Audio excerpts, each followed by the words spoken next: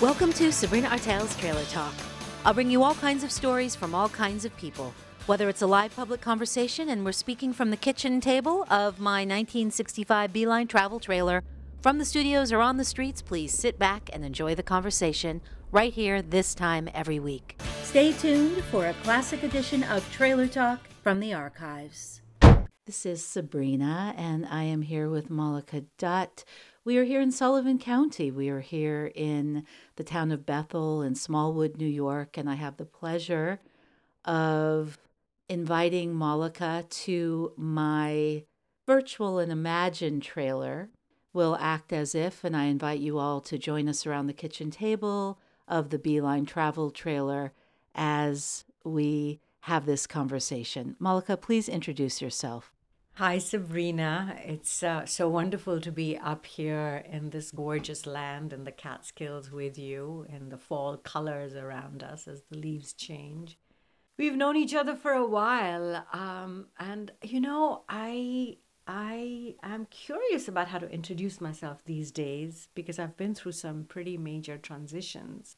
Perhaps the best way to describe who I am and what I'm doing in the world right now is to say that I want to promote interconnectedness. I want to look for ways in which we can find connection to ourselves, to one another, and to our planet, to this earth, to all of the beings that are our relations on this planet.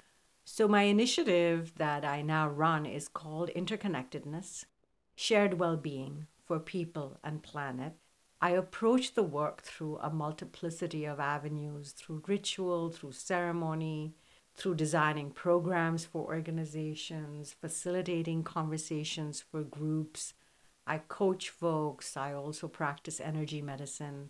So I kind of explore all of my gifts and my talents and my skills in the service of interconnectedness. So, Mallika, if you can share with us, as you have acknowledged this transition and what you're doing at present, but if you can take us back a little bit in time, because I'm very interested how you went from what you had been doing with founding and leading and guiding Breakthrough, an organization that was focused on addressing violence that is happening against women and girls, and then also addressing men and boys, your Ring the Bell initiative, etc. So if you can guide us a bit from where you've come from and then to this transition and what you're doing now, because it was a big change and a big choice that you made.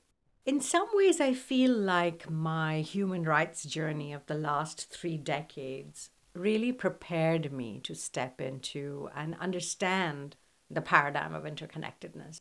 I began my work around human rights issues, while I was in college, then while I was in law school, grad school, worked on a range of issues from trafficking in women to US engagement in Latin America, South America, anti-CIA organizing. I mean, just a whole spectrum of things, including divestment from South Africa.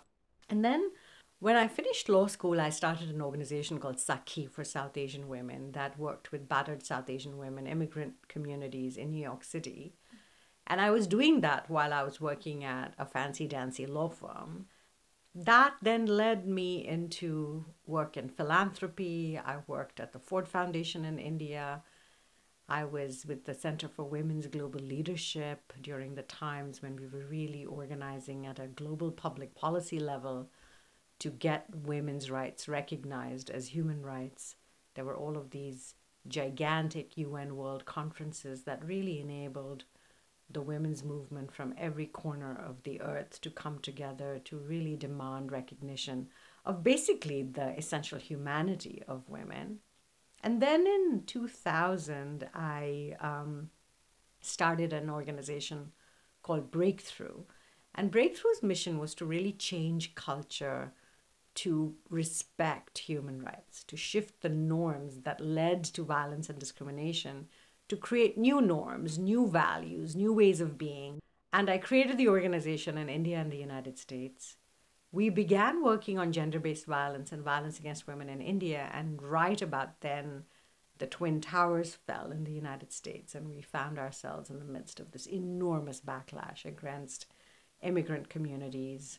And so the work in the United States began to focus on racial justice and immigrant rights, the work in India on violence against women and girls. We used a lot of media and storytelling and different cultural tools. We had Ogilvy and other advertising agencies come on board as partners. And so we created these campaigns. And in the course of doing the work, I really began to realize that, particularly around the issue of gender based violence, we needed men to be a part of the equation. We needed men not just to be seen as perpetrators, but also to be co conspirators in creating this new world that we desired, because it wasn't really possible to do that without them. So the Ring the Bell campaign that ensued called on men and boys to take a stand against domestic violence and ended up just having this enormous impact. We reached millions of people. It became a global campaign. It got adapted from Indian languages into Vietnam and South Africa and different parts of the world. And I was really on one of those, trajectories of being recognized as a public human rights activist, recognized with many awards, the Skoll Award, opening the Clinton Global Initiative, the World Economic Forum, really pushing for human rights to become a part of those conversations. And then what happened was that my husband and I got divorced 10 years ago.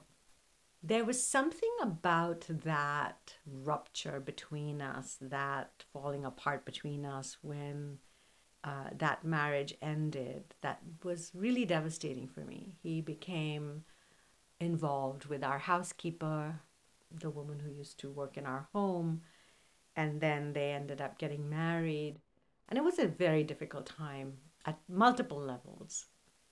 During that time, a dear friend took me to meet with a shaman. This was a whole new world for me, the world of energy medicine that came out of Latin America. He was a Peruvian man. And then I met another shaman who was a Mexican man, whose name was Raphael, and who used music as his medicine to heal. I found myself exploring pathways of relating to the earth and to people that were new for me, that were different from the worlds of law and policy and organizing. Even though I had created a whole new field around culture change and norm change and using media arts and tech to create different stories and narratives, it was still in the old framework of division and separation.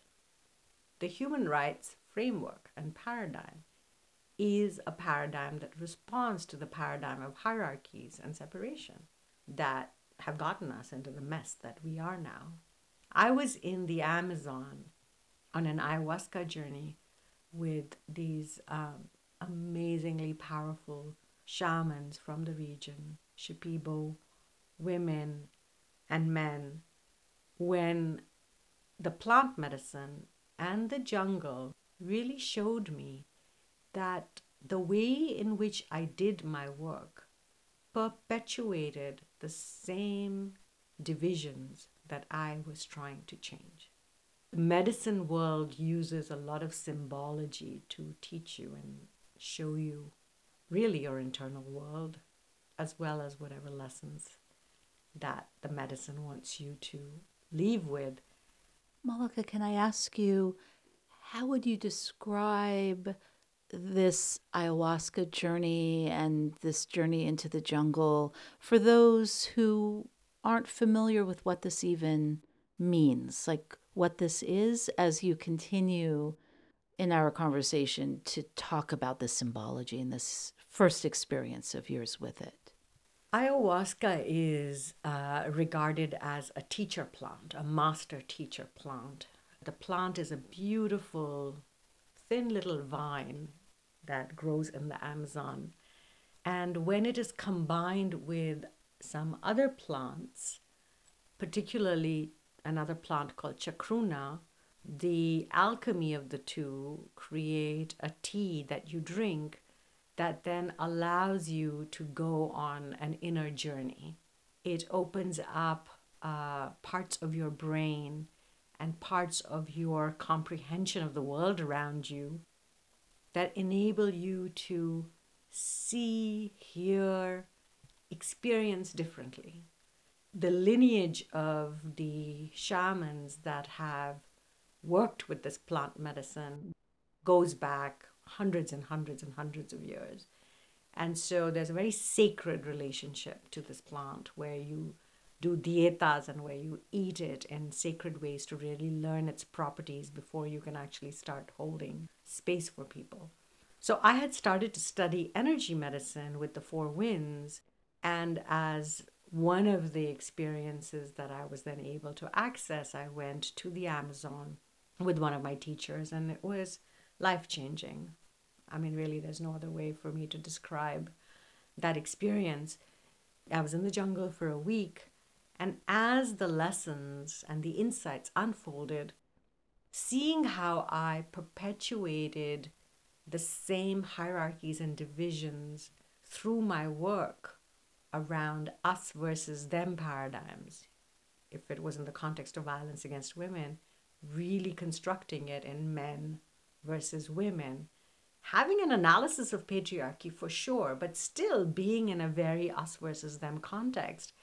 And the medicine really was just this incredible experience of being in deep connection, not only with the jungle and with everything that I was experiencing, but being in deep connection with all humans, with all peoples, with all beings, with the planet and all of its species and inhabitants as this living, breathing, throbbing microcosm, macrocosm. And when I came back from the jungle, I knew that my path was going to shift from breakthrough and what I had been doing to something else. I had no idea what, but I knew that something was going to change. How do you reconcile this experience and understanding of a reality where there is not a hierarchy and a separation with work, as you're describing, that requires it? How does one move forward with that kind of understanding? Because you are engaged with culture shifts and tackling justice issues, but somehow now through this other lens and with this new initiative that you're working on. The reason that I use the word interconnectedness is because it's really about learning to hold it all as opposed to collapsing into one or the other. So even as I lived in the world of discrimination and violence and separation and hierarchy, what simultaneously existed that I had no access to was connection, was love, was compassion, was the ways in which we were all intertwined with one another. For me, interconnectedness isn't about just being in some kind of a kumbaya place all the time. It's actually about learning how to hold polarity and hold complexity. In some ways, the movements around the recognition of multiple gender identities shows us some of those pathways, because in insisting that we get beyond binaries, it actually allows us to be present with a much wider expression of who we are. One of my teachers has constantly said we need to learn how to play all 88 keys. And what happens to us, especially when we're kids, is that whatever the circumstances are that we face, and they may be traumatic or they may not be traumatic, but we learn certain survival mechanisms, right? Like we learn how to be really skillful at being aggressive or being compliant, or, if you think about fight flight responses, we learn how to either get into an advocacy place with somebody or a freeze place, or we check out, or we try and appease people. And unlike animals, those kinds of responses get stuck in our nervous systems. And then that starts informing how we become present in our work, in our relationships, in our communities, and with the earth. So I think the biggest shift for me is to just have a deeper sense of compassion for myself and for everybody around me, to first start with gathering up all the parts of myself that I had separated from. Because when you are in that world of so much violence and discrimination, you're hearing thousands and thousands and thousands of stories of women who have been brutalized, murdered, beaten in so many different ways. Your body is actually receiving all of that trauma, and we don't learn how to allow it to move through or allow it to ground. And so then that's the armoring then starts within our body. So then we're like walking around getting more and more disassociated with ourselves, or more and more angry, or more and more full of grief, but without really being aware of how all of that is influencing ourselves and our work. So I think for me, the shift has been to move to a place of greater self-awareness, to hold more complexity, and to have a little bit more love and compassion in kind of how I relate to everything around me. Mallika, how do you work with organizations and people now through your interconnectedness project, through this initiative? And how does that relate to where we are right now? We're sitting in upstate New York, in the United States. The election approaches. I'm just wondering, as you say, you're working towards this embracing of complexity, but how this is connecting for you now with your work. I'll actually start with a more personal example and then give you some examples from work. So I live in Manhattan, and the superintendent of my building is a staunch Republican and a staunch supporter of the current president. He has, I don't know how many guns. And, the things that he stands for and the values that he espouses are very different from mine. He is also one of the kindest people that I know. He takes incredible care of me. In the building, he is there for tenants, for the elderly, for folks with kids, for all of us. And when we went through the early months of the pandemic, he and all of the people who work for us in the building just took such exquisite, loving care of all of us that I am just incredibly grateful for him and for, everything that he does for me and for the building. I could look at him as a Republican and as a supporter of white supremacy, bigotry, anti-feminist, hateful, right? Like I could have a whole narrative around him from a political lens, which would completely ignore all the other dimensions of him that I experience living in the building and being taken care of by this. He's a giant, large man. So I know that my own transitions and shifts within myself allow me to be in relationship with him from a place of, I don't know, more humanity. We argue. We argue about the political stuff. It's not like we just avoid it. We have all kinds of arguments. And, we've kind of come to a place of detente on our Facebook relationship where neither one of us comments on each other's Facebook pages because, that would start a whole other series of very combative conversations, perhaps. So, that's just like a lived experience for me of how we learn to make distinctions between the humanity of people and certain beliefs or certain orientations or certain values, rather than just completely separating ourselves out or canceling each other out completely just because we are along an ideological spectrum, because there's so many other ways in which we may connect. And that really connects for me living in Sullivan County, New York, where we have so many different kinds of people with different kinds of beliefs. But the bottom line is that we are here for each other in emergencies, for fundraisers. It's a volunteer ambulance corps, fire department. So there is still a connectedness that we depend on, even with different beliefs. You mentioned the pandemic. So I wanted to ask, with the traditions that you study and now with your own work with teaching and being a guide, how would you frame this for us? What does the pandemic for you, is it representing something? Has it shifted something for you during these 8 or more months? For me, the pandemic is a very loving and strict warning from the earth. The virus comes to us as a teacher to show us how the current ways in which we live on this planet are unsustainable and untenable.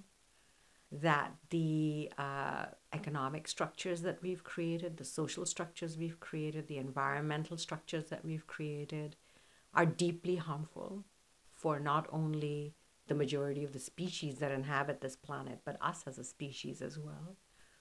It's caused an enormous amount of pain for a lot of people. It's also lifted the veils off of the deep inequalities that exist in our society. You know, again, living in Manhattan, I often talk about this period as I've really learned to live between rupture and rapture, between sirens and birdsong.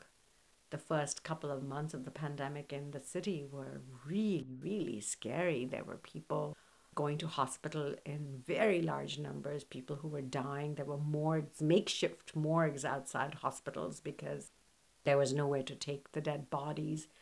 The front lines were besieged. I mean, it was a very challenging time. And I think I heard sirens all day long.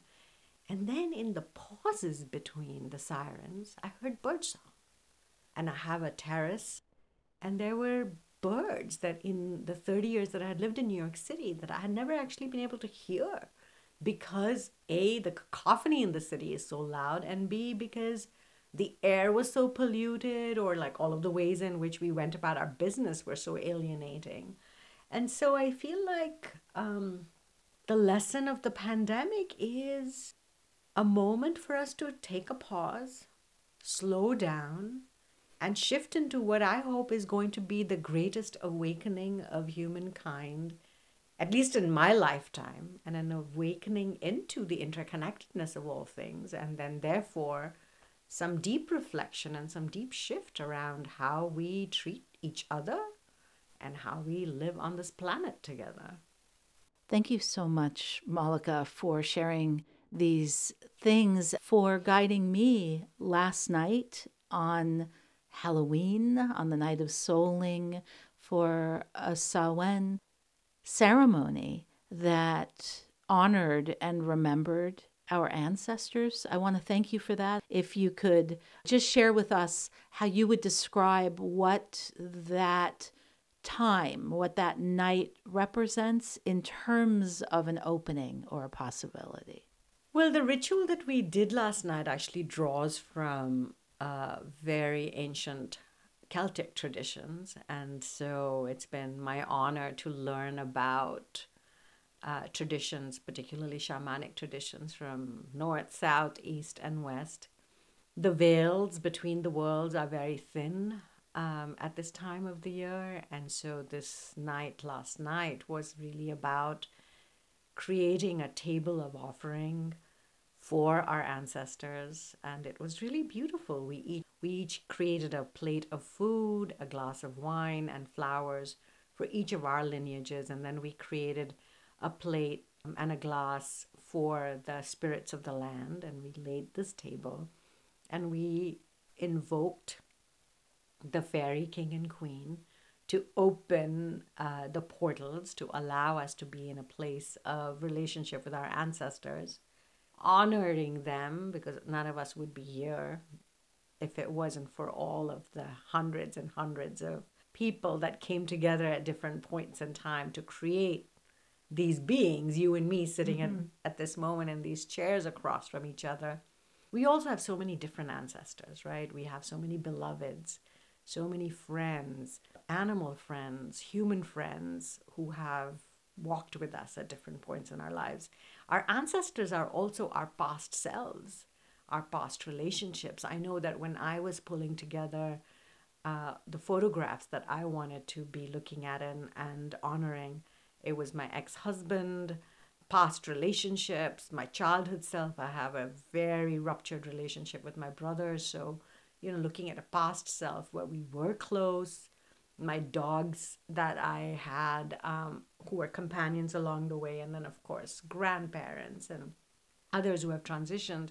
For me, it's really important to take these moments to open those portals, say thank you, give gratitude, recognize those who may still not have healed, who may still be in pain, recognize those who may have caused enormous harm to others, either at a familial level or even at a much larger societal level, recognize those who are healed or who have gone on and done amazing things in the world. And then we told our own stories. We shared incredibly beautiful stories of ancestors, especially women who have been left out of the stories that are told and retold and passed on. For me, it was a way in which we wove that together, and then we went to the fire and invoked wishes for the world. We asked the fire to dissolve the harmful practices that we engage in this eve of this election, and we really invoked blessings for the world. And then we ended up under this beautiful tree amidst these stones under that gorgeous blue moon, and we witnessed one another and all of our magic and all of our witchery and all of our specialness and our deepest desires, and we danced and we sang. And that's what the ritual meant for me. Mallika, is there anything else you'd like to share with us about your work, about a message for us? I would like to say that the first most important step towards shifting into a different paradigm is to learn to love yourself.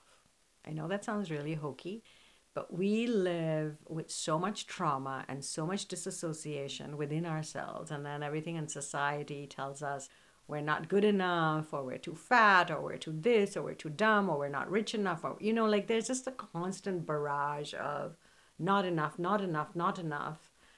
And if we can get to a place of holding all of ourselves on many, many, many parts and really feeling into our enoughness, I think it would fundamentally shift how we showed up on this planet for each other, for other species, how we think about the systems we want to create, the processes, the education system, the economics. I think everything would change if we learned to move from the hierarchies that divide us from ourselves to becoming more whole, standing in a place of wholeness and standing in a place of connection. Thank you, Mallika. I want to thank you for having this conversation. Thank you so much. It's delightful to be in this trailer with you around the table, the kitchen table. Thank you so much. I've been speaking with Mallika Dutt. From the kitchen table out on the road, I'm Sabrina Artel. Thanks for joining me for Sabrina Artel's Trailer Talk. The music for the show, Patti Smith, People Have the Power. Trailer Talk is produced by Sabrina Artel. For more information, please visit trailertalk.net. Special thanks to WJFF Radio Catskill and the numerous people who have donated their time, resources, and conversations to make Trailer Talk possible. Thank you all who joined me in these conversations. I'm Sabrina Artel. Safe travels.